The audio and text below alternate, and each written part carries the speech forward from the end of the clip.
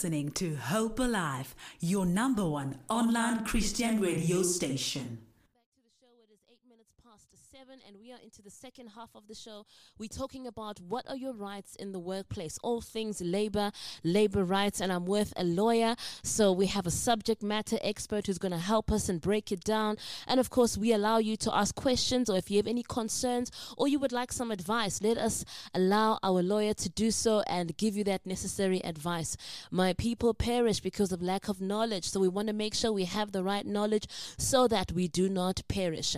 Ladies and gentlemen, I hope you're ready for the second half of the show right here on The Feminine Touch. Of course, if you want to engage with us, these are the following platforms that you can do so. We are on Facebook. The handle is Hope Alive Radio Station. We're on Twitter. You can send us a tweet on HopeAlive_radio. And of course, if you want to send us a voice note or a message, you can use our WhatsApp line, which is 067-153-1089. You can also call in directly on 010-010-8439. Good evening, Vusi. How are you doing? Good evening, Pumi. How are you doing? I'm very well, thank you. Good. Just a little bit nervous. Yeah, but let's roll. Let's see how far we can go. Absolutely. Now, I want to make sure I get my term right. Are you an advocate? Are you an attorney? We want to address you accordingly. My name is Lucy. I'm joking, but I'm an attorney. I'm not an advocate. You're an attorney. All right. What is the difference before we progress between an attorney and an advocate? In a nutshell, an advocate is expert in litigation. Mm-hmm. So they usually you find them in the high courts, but sometimes due to whatever reason, you can find them in the magistrate court. But in most cases, you are expected to find them in the high court. So the attorneys are technically the guys that do the background work. For example, if a client comes, we'll do the paperwork, we'll do the drafting, the consulting, and when it's time to go to court, then you brief an advocate to do that, to go and litigate. So technically, the work that you would have done for the client, then you hand it over to an advocate. So that's a simple explanation I can definitely give. But yeah, there's so many pros and cons and issues around it. I like that explanation because it also gives us a good grounding in terms of, as an attorney, you would need to do the research, you would need to do all of the reading. So we're in good hands tonight. Yeah, definitely. But both parties, even in the advocate, they do need to do research and based on the case they're having to deal with. And also attorneys from certain points, they can go and appear at court. But with the high court, you need the right of appearance, which you technically get after 3 years, if I mean to say, for you to be able to appear the high court. But with an advocate, as soon as they are done with the admission, technically they can go to the high court. All right. And how long have you been practicing as a lawyer? I've been in the game for like 5 years, but with my own firm, it's almost 3 years now. Ladies and gentlemen, he has his own firm, a young man who is doing the right things, progressing in his career. Come on, we're going to give you a horn. We salute you. Hey, that is very, very impressive. And I love the fact that what made you say, I want to do this on my own? I want to start up my own law firm. I was a problem at work. Is it? Yeah, I was a big problem. But I couldn't be fired in most cases because I knew what I was doing. So they were always complaining, hey, I realized, can't be an employee. I just can't. I just need to be an employer.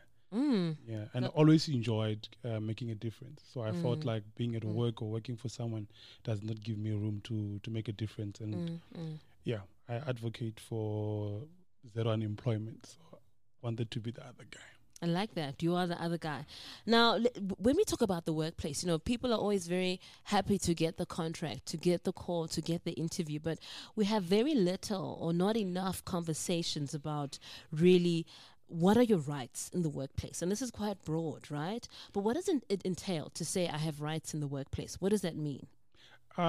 Rights is technically what you need to do at work and the don'ts at the same time. Because you must understand that being in a workplace is a relation between two people, the employer and the employee. And those people have rights and they have limitations towards their rights.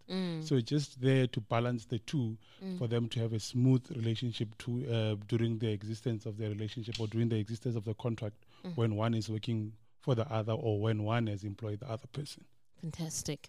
Now, what happens, Vusi, when you apply for a role? Do you have any rights when you're applying? Because you're just sending out CVs, but is there anything that is protecting you?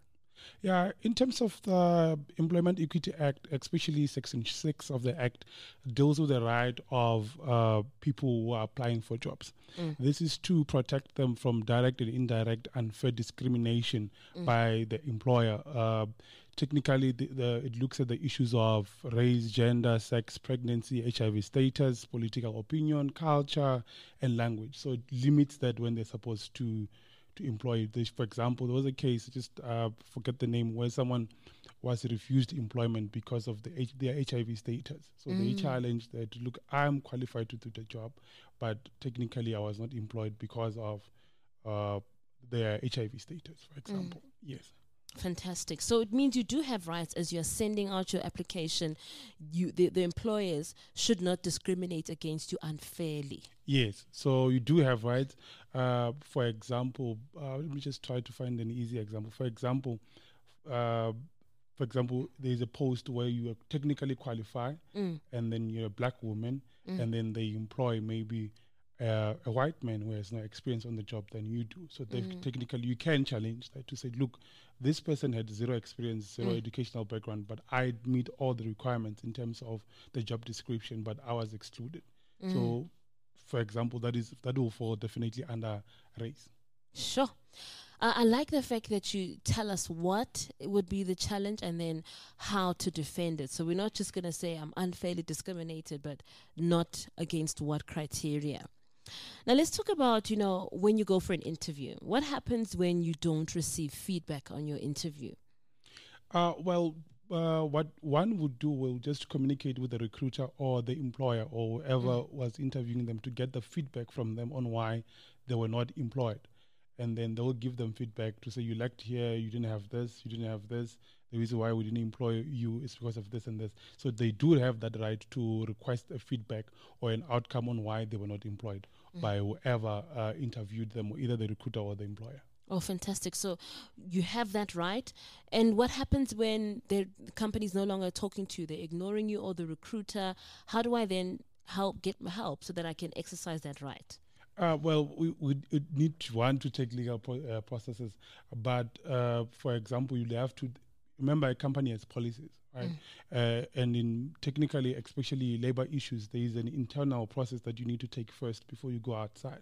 So in terms of that company, they will definitely have a policy to request. How do you then request? You send an email to request the feedback. There's nothing. Then how do you then deal with internally? From then you can take it outside. All right. Thank you so much. So that's a bit on the interview process. Now, let's talk about when you officially get that letter that says confirmation of employment. What happens when you've signed for X amount? So you signed for 100 Rand. Okay. But when it's time for them to pay you, they decide, no, we're going to give you 80 Rand. What do you do? When you said that, the first thing I thought of is most people don't read the contract. There's the new thing that it's called all-inclusive now. So they'll write 1 million and one will divide the 1 million by 12 and they will think they'll earn a certain amount. And it does not come like that. So one has to also check on the clauses of the contract. Is it all-inclusive or that amount, is it only for your salary? So if it's all-inclusive, it means it includes all those benefits. So first and foremost, one has to establish the contract that they're in with the employer. What does it say about payment? The offer that you receive, is it all inclusive or is it direct salary and their benefits thereafter? Right. So if then you're promised 100 Rand, you're getting 50 bucks. What you can definitely do, number one, that's breach of contract. That's where we start.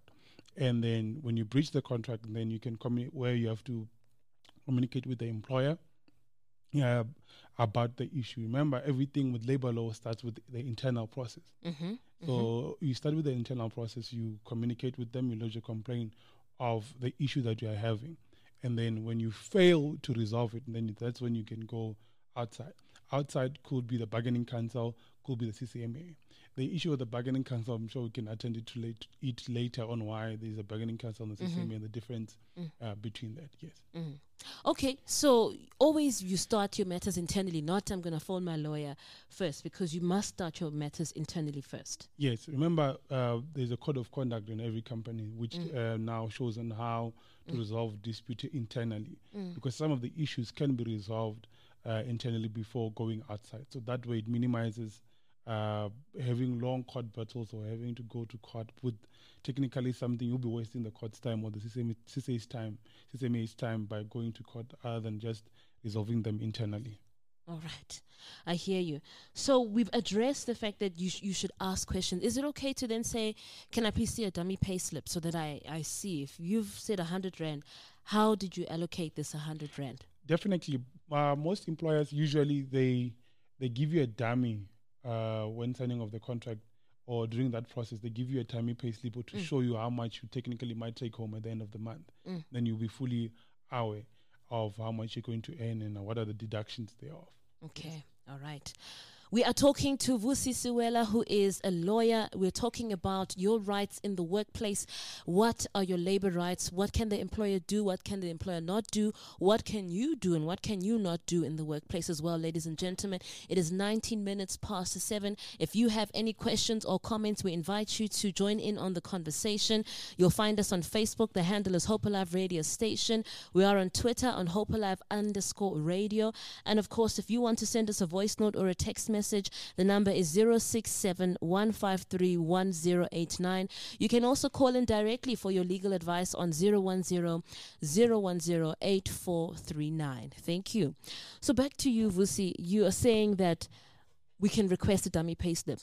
Issues of asking for, I feel that I can ask them for more money. Is it legal? Is it right? Does it make a bad impression of you if you feel, they're offering 100, but I'd like them to go to 120? Remember, an employment contract is a contract, which technically can be negotiated into. All right. So technically, when they say 100 bucks, or you can make an offer. Yeah, you're allowed to do that because it's a contract. It is not a mandatory thing to say if they're giving you 100 Rand, you can't negotiate. You have a right to negotiate yourself into any contract. But at the end of the day, it's the limit. If the employer says, no, I can only afford 100 Rand. At the end of the day, it's either you're willing to take it or not. Okay. Yes. What happens when you feel I'm not willing to take this offer? How do I decline the offer so that it doesn't look bad for me as well? Well, unfortunately, that will be a personal, based on their personal feelings. You can always say decline based on you can always give reasons. You can always give reason based on where you're currently working. If you're working, to say, look, where I'm working, at the end of the day, if they're offering 100 Rand, you're sitting at 98 Rand, you're technically saying maybe in 3 months' time, I will get an increase, which is going to be the same amount which you're offering. For me to move, therefore, you must give me reason to do that. So maybe that's when, if you guys don't agree, they will understand that there would be no need for you to come to them than staying where you are, because you might be earning more later or not. All right.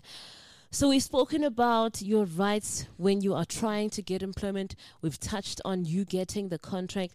Now we want to take things a little bit deeper and talk about the workplace in itself, because we know that there are quite a lot of challenges that emanate from the workplace. Definitely. So let's talk about management or supervisor relationships. Often I hear people say, my supervisor wants me to do him a favor in order for me to progress at work. Is that right? But remember, let's look at what kind of a favor are we talking about. I think you need to be clear, because, for example, someone can still ask you a favor based on the work that you're doing. Sure. But as a way of trying to be nice. So what kind of favors are you referring to?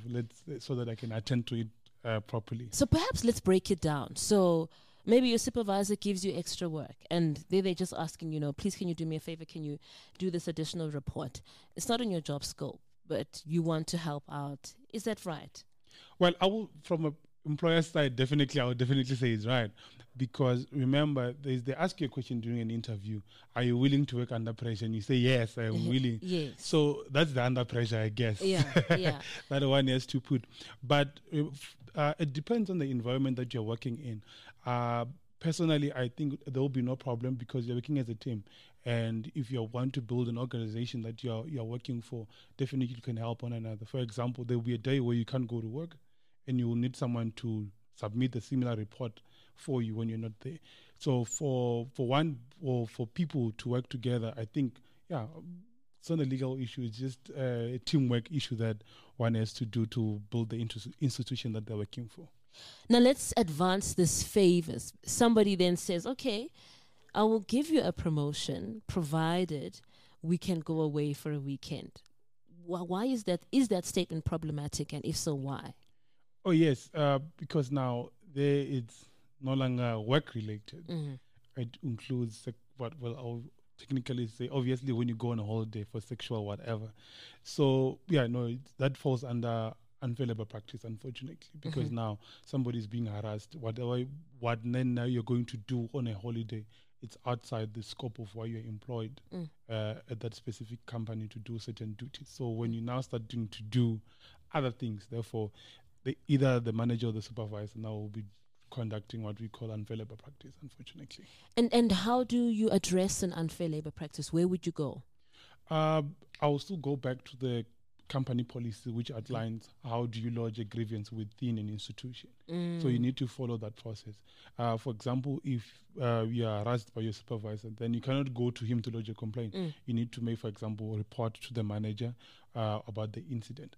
And I always advise, don't do it verbally, because people will always refute. It will be your weight against theirs. Sure. So I'll always advise for people to write an email about the complaint. At least there'll be a trail of what you have done to lodge a complaint. So sure. when you fail to get help within the organization, so when you go outside to get help, you have supporting evidence to say, look, I tried to lodge a grievance, but I was not assisted. It could be via WhatsApp, it could be via email, but I really advise email because at least it's more professional in that way.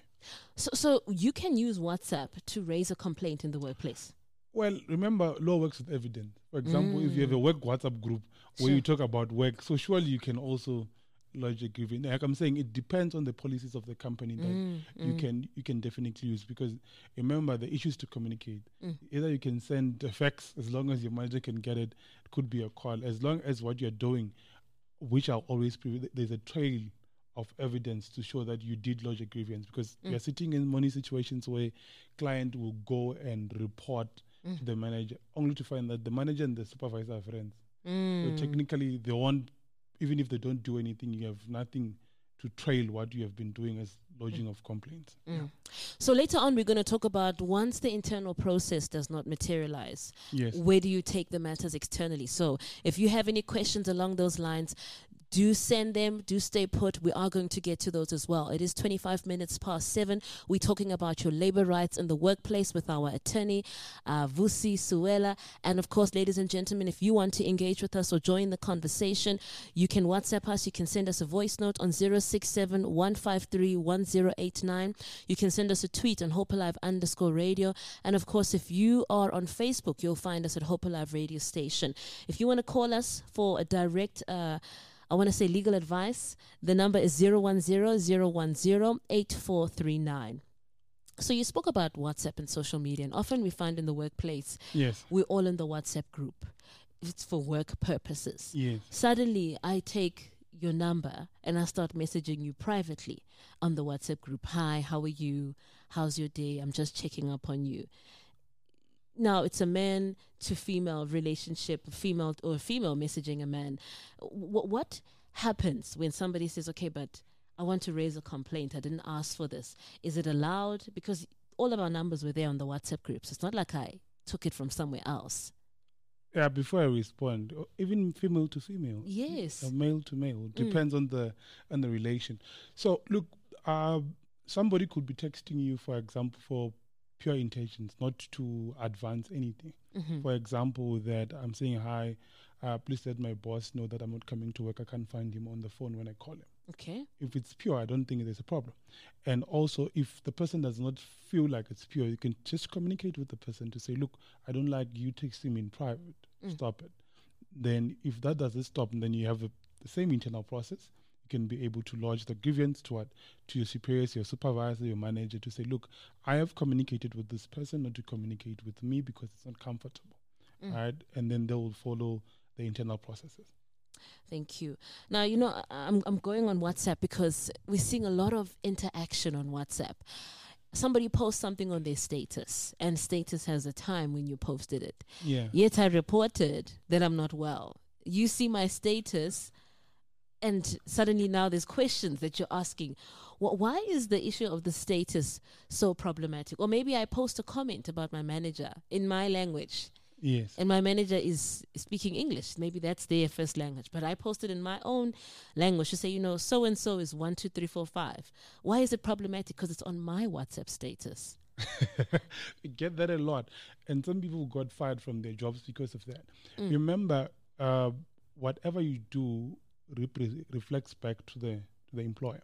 For example, I'll rather use the pastor because he won't catch feelings. So imagine the pastor now, you find him, he's working employed by Hope, and you find him in a strip club. That is going to ruin the image of the organization, right? So if you are sitting with an employee who says bad about the employer, therefore it reflects badly on the image of the employer. For example, if we had sponsors here who don't believe, for example, in rapes cases technically, and then the pastor has the same allegation, those guys will not want to sponsor the church anymore because of how the image was painted about the church from the pastor. So technically you are removing, your comment might be sitting in a way that your boss or your employer might lose business or client or have a bad reputation based on what you have said in a social media platform. And you're saying that people have become fired for that. So yeah, definitely. Why should you keep someone like that?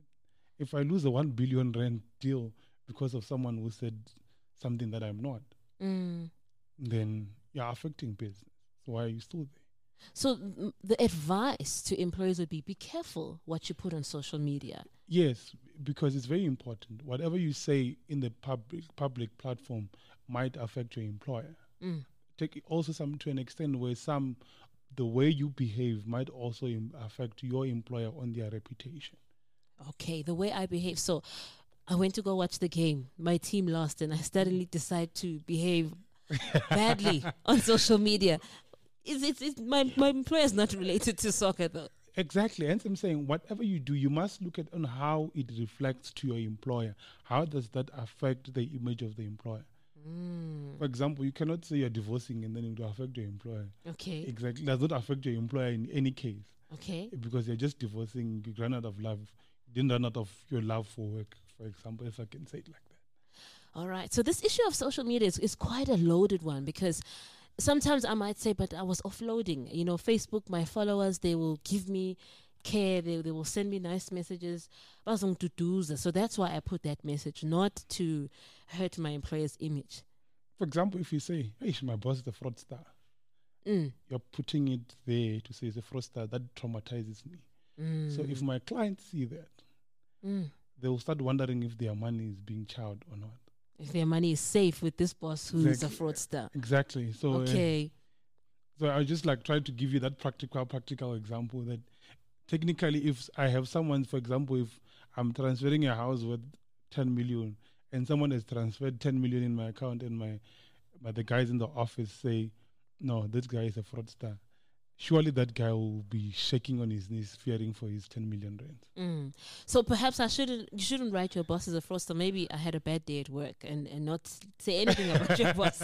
To be clear, because we don't want to be called afterwards. And I'm saying, whatever you do, the primary issue is to make sure or to check how does that reflect on the image of the employer when you're outside of your employment. Yeah. I like that question. Always ask yourself, if it's going to reflect negatively on your employer, you're in danger. Don't do it. Yeah, don't do that. Okay.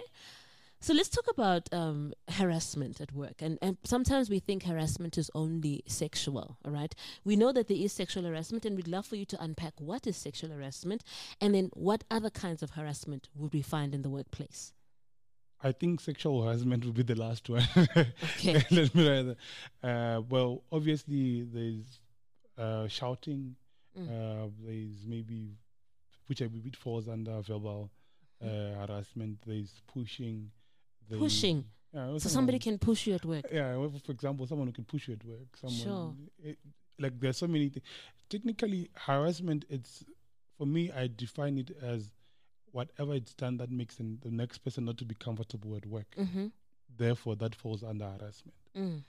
Because now, if I am not going to be able to function to the best of my capacity or my ability, therefore, well, for me, that will definitely fall under harassment. So I think the crucial one that people face at work is sexual harassment. So sexual harassment is it's not only about touching and proposing sexual or kissing and whatnot. As long as what you do, people know what they're doing is wrong at the end of the day, no matter how you can define it. What you do to make the next person not to be comfortable, either by looking at them or So even looking. obviously, you know, there's a certain looks where someone looks at you and they like halal you, like really like this guy. Literally. Even this girl. Exactly. Is looking at you in a certain way that you're not comfortable. And therefore, it will fall under sexual harassment. Okay. Yeah, but my issue is as long as the next person is not comfortable on how you treat them at the workplace, therefore, for me to fall under sexual harassment. But people must not exaggerate these things. Okay. Sometimes if someone is just friendly and pure, but at the end of the day, even if you're friendly, there should be limits to that friendliness. Okay. Now, I like how you've defined harassment, that it's about how it makes the other person feel. So, again, WhatsApp, people are sharing memes, and then there's a meme that is below the belt that is shared. We don't have those kind of conversations. Can somebody say, this meme harassed me? I felt sexually harassed by this. Well, for me, like I'm saying, it depends, right? That's such a lawyer's answer. It depends. Because to you, it might be a fun joke. To the next person, it might not be.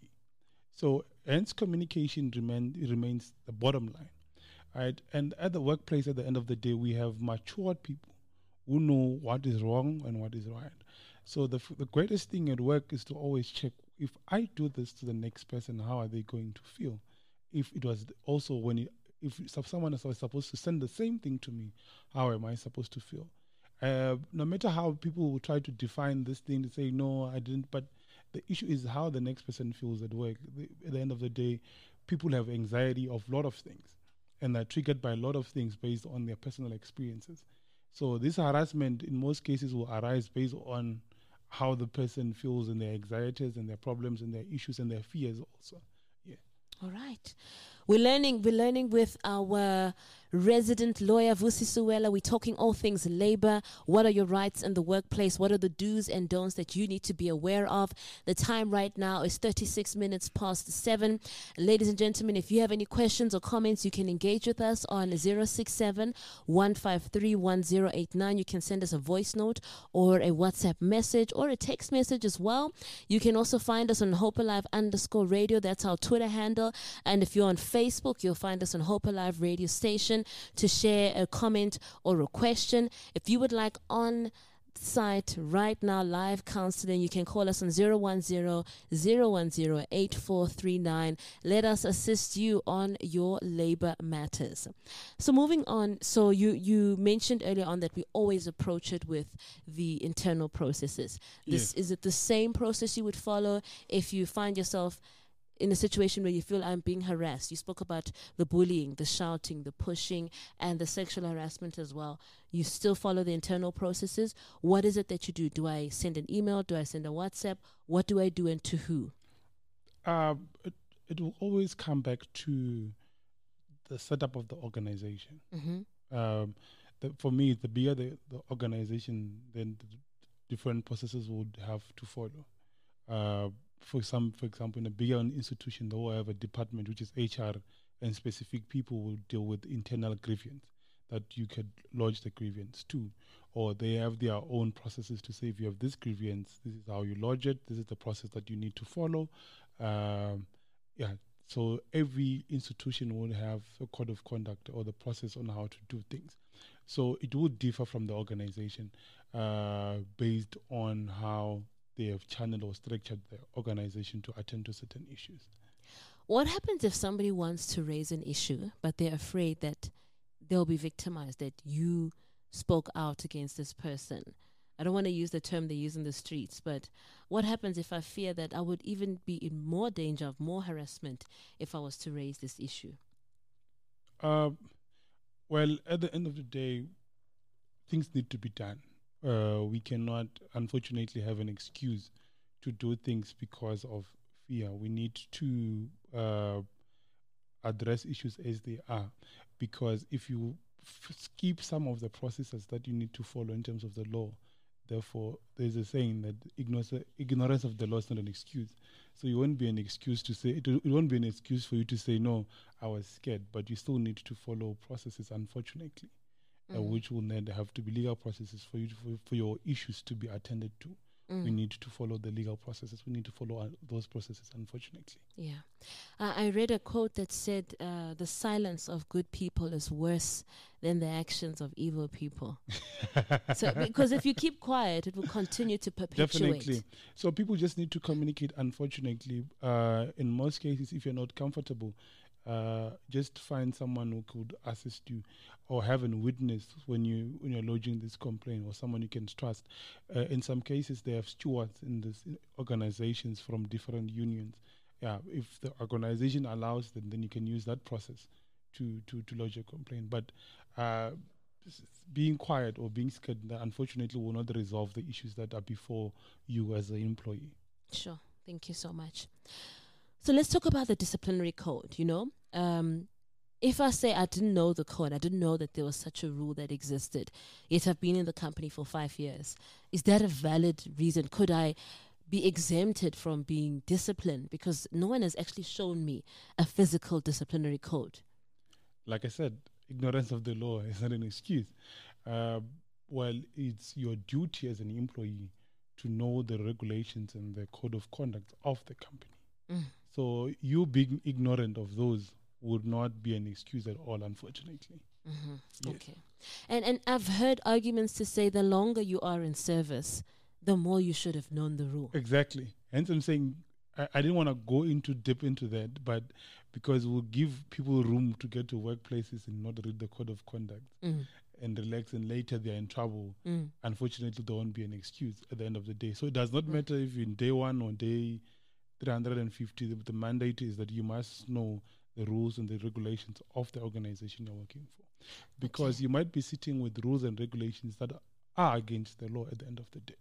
So without you realizing, therefore, you might be even end up doing things that are not supposed to be done. And I should ask for them to say, can you show me the code of conduct, and not wait till a mistake happens? Definitely. And most employers send you the code of conduct when you get to work, because they know you are required to have them. So in most cases, day 1, it's welcoming ceremonies and what, you'll have your code of conduct. Some even send you after signing the contract, and then they give you the code of conduct. It will be for you to read it on. If they don't give it to you, then you can request. Yeah. And the Bible says, can 2 or more walk together unless they agree? You must know what you're agreeing to and ask, what is the code of conduct in this organization? Exactly. Hence I'm saying that you might find yourself agreeing to doing code of conduct or certain regulations within the organization, which are even against the law on its own. Yeah, so it's very advisable for you to know the code of conduct and the regulations of the company. So we talk about the term progressive discipline. So does it mean you make one mistake and you are out? You don't have a job anymore? What is progressive discipline? Well, it's technically set in four structures, right? Or 4 steps, right? So, for example, when you do something wrong, well, it will depend also on how big the mistake or the misconduct is. But let's take it in a easy way so that I'll be able to explain the 4 steps properly. So number 1, you will have what we call verbal warning. So your manager or your supervisor will call you to warn you of what you have done. and reprimand you from that, and you're allowed to give feedback and communicate with them, and then you guys will have a way forward properly. So, but usually now employers also have maybe a template where you will sign that you are verbally warned, because some people will refuse to say, no, I was never warned. So now employers have set up a system to say you are also acknowledged that you are warned on this day verbally. Okay. Right? And then you would move to what we call written warning. Mm-hmm. So if, for example, you same mistake you're repeating again, Mm-hmm. and then now they'll put it formally, it's a written warning that you get to technically reprimand you from your misconduct or your mistake in that case. Then that if you fail to improve, then that's when they'll issue a suspension. Then they'll call you to say, no, you're suspended for maybe 10 days, and they'll give you conditions to that, if you're going to be paid, if you won't be paid on your days of suspension, and whatnot and whatnot. And then this will then have to give an employer time to investigate your grievance or your issue, your misconduct. So after then they'll call you for hearing to say, this is the hearing, they charge you, they give you, maybe they'll charge you to say whatever the reason would be. Maybe if you wasted 10 rand, they'll say, okay, you have to pay them the 10 rand back. I'm just giving an example.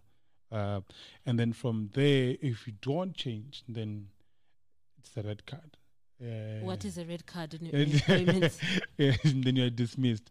But also, most employers also follow the same system of suspending you, investigation, and you come back for hearing, and then the outcome will be there to say you are given a final warning or whatever the decision the organization will take in regards to that issue. So you speak about a written warning. How long can a written warning be valid for? Well, it depends. I don't to lie. Some are not time framed. Some just like, don't ever do this again. Or it will depend on the employer on what kind of written warning they put on the conditions on the written warning that you have. For example, if someone is coming late and then they give you a written warning, it's like, don't ever come late again, maybe for 6 months. But the employer will never say never come back, don't never be late for 6 months, because they never want you to be late ever again. They want you on time at work. Yeah. And final written warning, I know that there are some that are 12 months, valid for 12 months. Yeah, final written warning is final, and then they tell you that don't do anything wrong within this period. But the issue with this warning, it's dependent on the employer and the punishment, and also on the regulations and the code of conduct that the employer has put. Also looking at the roles of these people. Sure. Yeah. And I like how you said the code of conduct would help you to see the kind of serious cases that definitely are there. Yeah, so on the code of conduct, they'll outline technically everything. If you commit this offense, the likelihood of the charges that are going to get at this, like that. And they also explain on verbal warning, this is how it sits. And then on written warning, they'll explain this is what we could charge you for. It doesn't have to be money. So it could be anything as long as it's within a reasonable punishment, if I can put it like that. So in the code of conduct, they put all these things. So I don't want to be specific because someone will say at my workplace, it's not done like that, it's done like this. So it will also depend on the code of conduct that the employer has set, which people need to read and familiarize themselves with the basic condition act to check if these conditions are fair. And you touch on something there, because I know the law says that we're not going to prescribe how you set your code of conduct. We just ask you to be consistent. So even if I said, but my company doesn't do that, that means I'm okay. But if the company says this is our rules and we consistently apply them, you have to comply. Definitely. Hence I'm saying it is more important to check the code of conduct of your workplace and familiarize yourself with those, which is going to be much easier for you. And then my other issue is that when you know the code of conduct, and then you have to go back to the Basic Condition Act to check if this code of conduct or these punishments that I'm supposed to get at work, are they legal? Are they fair? Because then an employer will put an unreasonable condition. But if you are not aware of it, you might find yourself being dismissed for things that you're not supposed to be dismissed for, Sure. or you receiving a final warning in cases where you're not supposed to, Yeah. in terms of the Basic Condition Act. And it's all about just getting the right knowledge and knowing what questions to ask. So you spoke about hearing. Let's talk about hearings. Can somebody say, now you're going to a hearing, let's go to the boardroom now? No, they can't. For example, if you did something wrong now, then the employer must investigate that. After investigating, they must give you enough time for you to come for a hearing. And then mostly should be at least within 24 hours before the day. So the employer cannot tell you 2 minutes before, an hour before. They need to give you sufficient time for you to also prepare, because when you're going to hearing, it's like you're putting your own case to the table. Yes. And in a hearing, can I bring my lawyer? Can I bring you to say, Vusi come, nabang hlasela? I would say no and yes at the same time. Well, it's not recommended. There is no need. But if the employer approves that you need to bring a legal representative, then you can. Yeah. It's subject to the employer's approval. Yeah. But in most cases, you'll bring your union members to represent you, or your colleague, they can do that. Or definitely you can represent yourself. And I know they'll say it's an internal matter, that's why the lawyer's not needed. Exactly. Hence I'm saying, unless if the employer has approved Yeah. that the lawyer can come through, then definitely they can. Okay. And the charges would be you've received the charges before, so you can't get charged for stealing a pineapple. Then when you get there, actually, we're talking about absenteeism. Yes, so when they give you a notice to come for hearing, they will outline your charges there. Okay. So you're fully aware what you're being charged for, and then you can prepare for that. So if another charge will arise during the proceedings, therefore that's what you're supposed to attend to say, are you ready to attend it today? Or for this charge that arose from this hearing, we can do it on another day. So if you agree that you must proceed, then they can proceed. Okay. In an instance where something, because in some instances they will realize, no, you didn't only steal 5 rand, you also stole Archer, for example. So then if they have to attend to that part, then yes, you can agree, or if you are not comfortable, then they should set up another hearing for that new specific offense that they're charging you with. And if somebody says, I don't know what happens in a hearing, I've never been here, is it okay to say, please pause, I'd like to consult. I can't bring my lawyer, but I'd like to just make a phone call just to make sure I'm on the right page and get a second opinion, so you don't sit in a hearing and then 3 hours later, no, I actually could have gotten a second opinion on this. You can, but remember, you're given sufficient time. You're given sufficient time. It means you are supposed to prepare. So you have that time where you're supposed to prepare and everything. And most employers have in their code of conduct, they have that part of what happens in the hearing and how is it going to unfold, so that you have an idea. But legally, you can consult anytime you want to. But if you are given sufficient time for you to prepare, you can't come on that day to say, I'm not ready, I need to do 1, 2, 3. Unless otherwise you have sufficient reason for you to bring to the table on why you're not ready. For example, you got your notice 48 hours before, but you were sick. You are admitted in hospital. That is acceptable for you not to be ready to prepare on the day of a hearing. Fantastic. We're talking about your rights in the workplace. What are your labor rights? It is 51 minutes past 7. Look at that. Time flies. We've got Vusi Suela here, our lawyer, and we've got about 3 or 4 questions left before we wrap up the show. So stay tuned. We're now going to talk about externally referring your matter if it has not been dealt with. Internally, if you have a question or a comment, do engage with us on 067 153 1089. You can send us a voice note right there. So let's talk about the CCMA. You mentioned bargaining councils earlier on. When does a person approach those institutions? So when you have failed to get help internally, be it unfair labor practice, be it sexual harassment, be it whatever case it may be, or you're unfairly dismissed, doesn't matter. I don't want to look at a specific thing. Then if you have been failed there, then that's when you go outside. It could be the CCMA, it could be the bargaining council. So the CCMA has jurisdiction in terms of what to hear, what not to hear. And the bargaining council are mostly designed to look at specific types of employment. So there's a bargaining council, for example, trucks.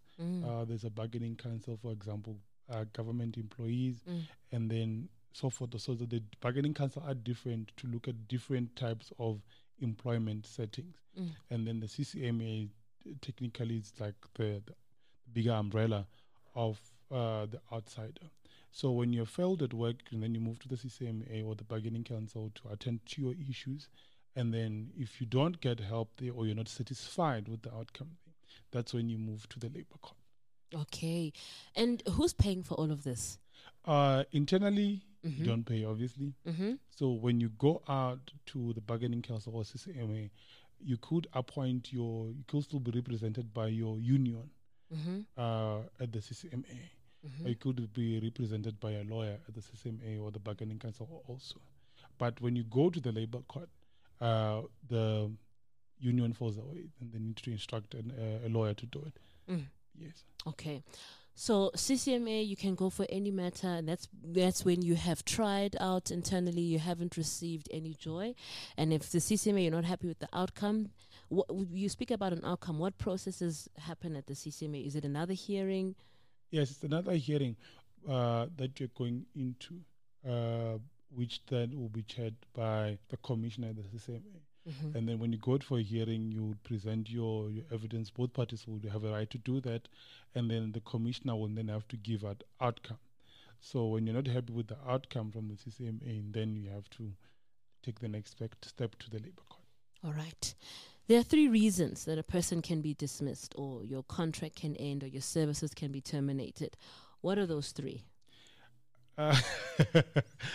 The problem is it's difficult to answer in a clear question, so you need to be more clear. So there are 3, maybe let's put it this way. There are 3 reasons that a person's services can be terminated. Yes. Ill health, incapacity, retrenchment, and misconduct. Yes. Tell us, please, those 3. Okay. Let's start with the retrenchment.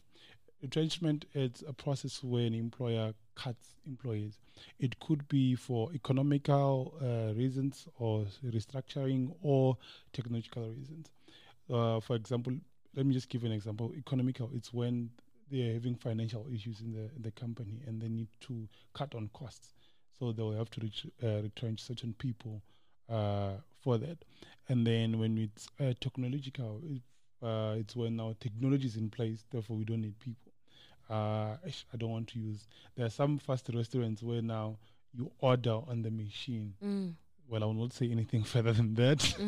Yeah, so definitely that might lead to people being retrenched, because definitely you don't need someone to order it. You just click and the guy at the back will have to do it for you. And then we have structural. It's when they are restructuring the company. Right, to say, okay, we are restructuring, we don't need this department anyway. Technically, it's not doing things, so they cut it off to say this department will attend to these issues. And then so it's like structural is like a restructuring the whole company, the setting of departments and whatnot. You're restructuring that, so you're cutting maybe departments which you believe they're not in good use. But I'm not sure, due to time, there are processes and steps that you need to follow for retrenchment, but I will not look into that. But yeah, there are steps that one needs to, the employer must communicate with the employees. There need to be processes that need to be followed. And then incapacity, it's just like when somebody's sick or they can't work anymore due to ill health. So the employer will then have to assess on how maybe to assist this employee on how this is a temporal or a permanent problem. And then they have to see on how they deal with it. Unfortunately, if they can't find any solution, then they have to dismiss you. But it is the incapacity for people who are interested in reading. Will be sitting at in terms of the Act. I love how you keep referring to the acts. You're not just telling us things that we want to hear. Because you people know? next thing like, this guy is lying. Yeah, in terms of the act, people should go to the Labor Relations Act, and if I'm not mistaken, Section 10 and 11, then they'll be able to assist. I'm not sure about the sections, but yeah, in terms of the Labor Relations Act, there is incapacity and ill health that they deal with it there on what are the requirements and the processes that they need to follow. I'm just trying to be quick due to time. No problem.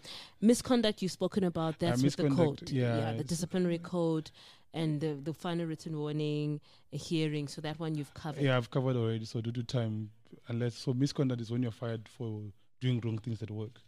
So you can be dismissed for that. And some offences you could be dismissed immediately. Yeah, some offences you could be dismissed immediately, unfortunately. I don't want to give, for example, if you stole 10 billion of the company, so technically there is no hearing. You just need to be dismissed. It's, for example, also depending on the code of conduct of the company and what they can't take into looking at to the laws also. Sure. So they would still conduct a hearing, but the outcome would... Well, it most depends. likely be a Saying. dismissal. I don't want to be certain about issues because organizations are different, and they literally have the extreme parts of it to say if you do this is extreme, then you can go. Sure. Vusi, where can people approach your company for legal assistance? After this they pay, ne? Yeah, no. This was to show them that you're learned, you know your stuff, but now after this, they're consulting. Yeah, no problem. They can call us or find us in Pretoria or send an email to info@suelaartenis.co.za or send me an email at vusi@suelaartenis.co.za. So it's either info it's INFO at, my surname is SUWELA and then Artenis .co.za, or they can call our office at 012-023-0581 or send us a WhatsApp on 064-521-0619. WhatsApp, phone, email. This is legal advice coming straight to you. A young man who wants to make a difference, share his knowledge, and also employ people and change the status of this nation. We trust you've been blessed, you've been uplifted by this session, and now you're in a better position to conduct yourself at work and also expect more from your employer because you are well aware of what are your... You are listening to Hope Alive, streaming live from Hope Restoration Ministries, Kempton Park, South Africa.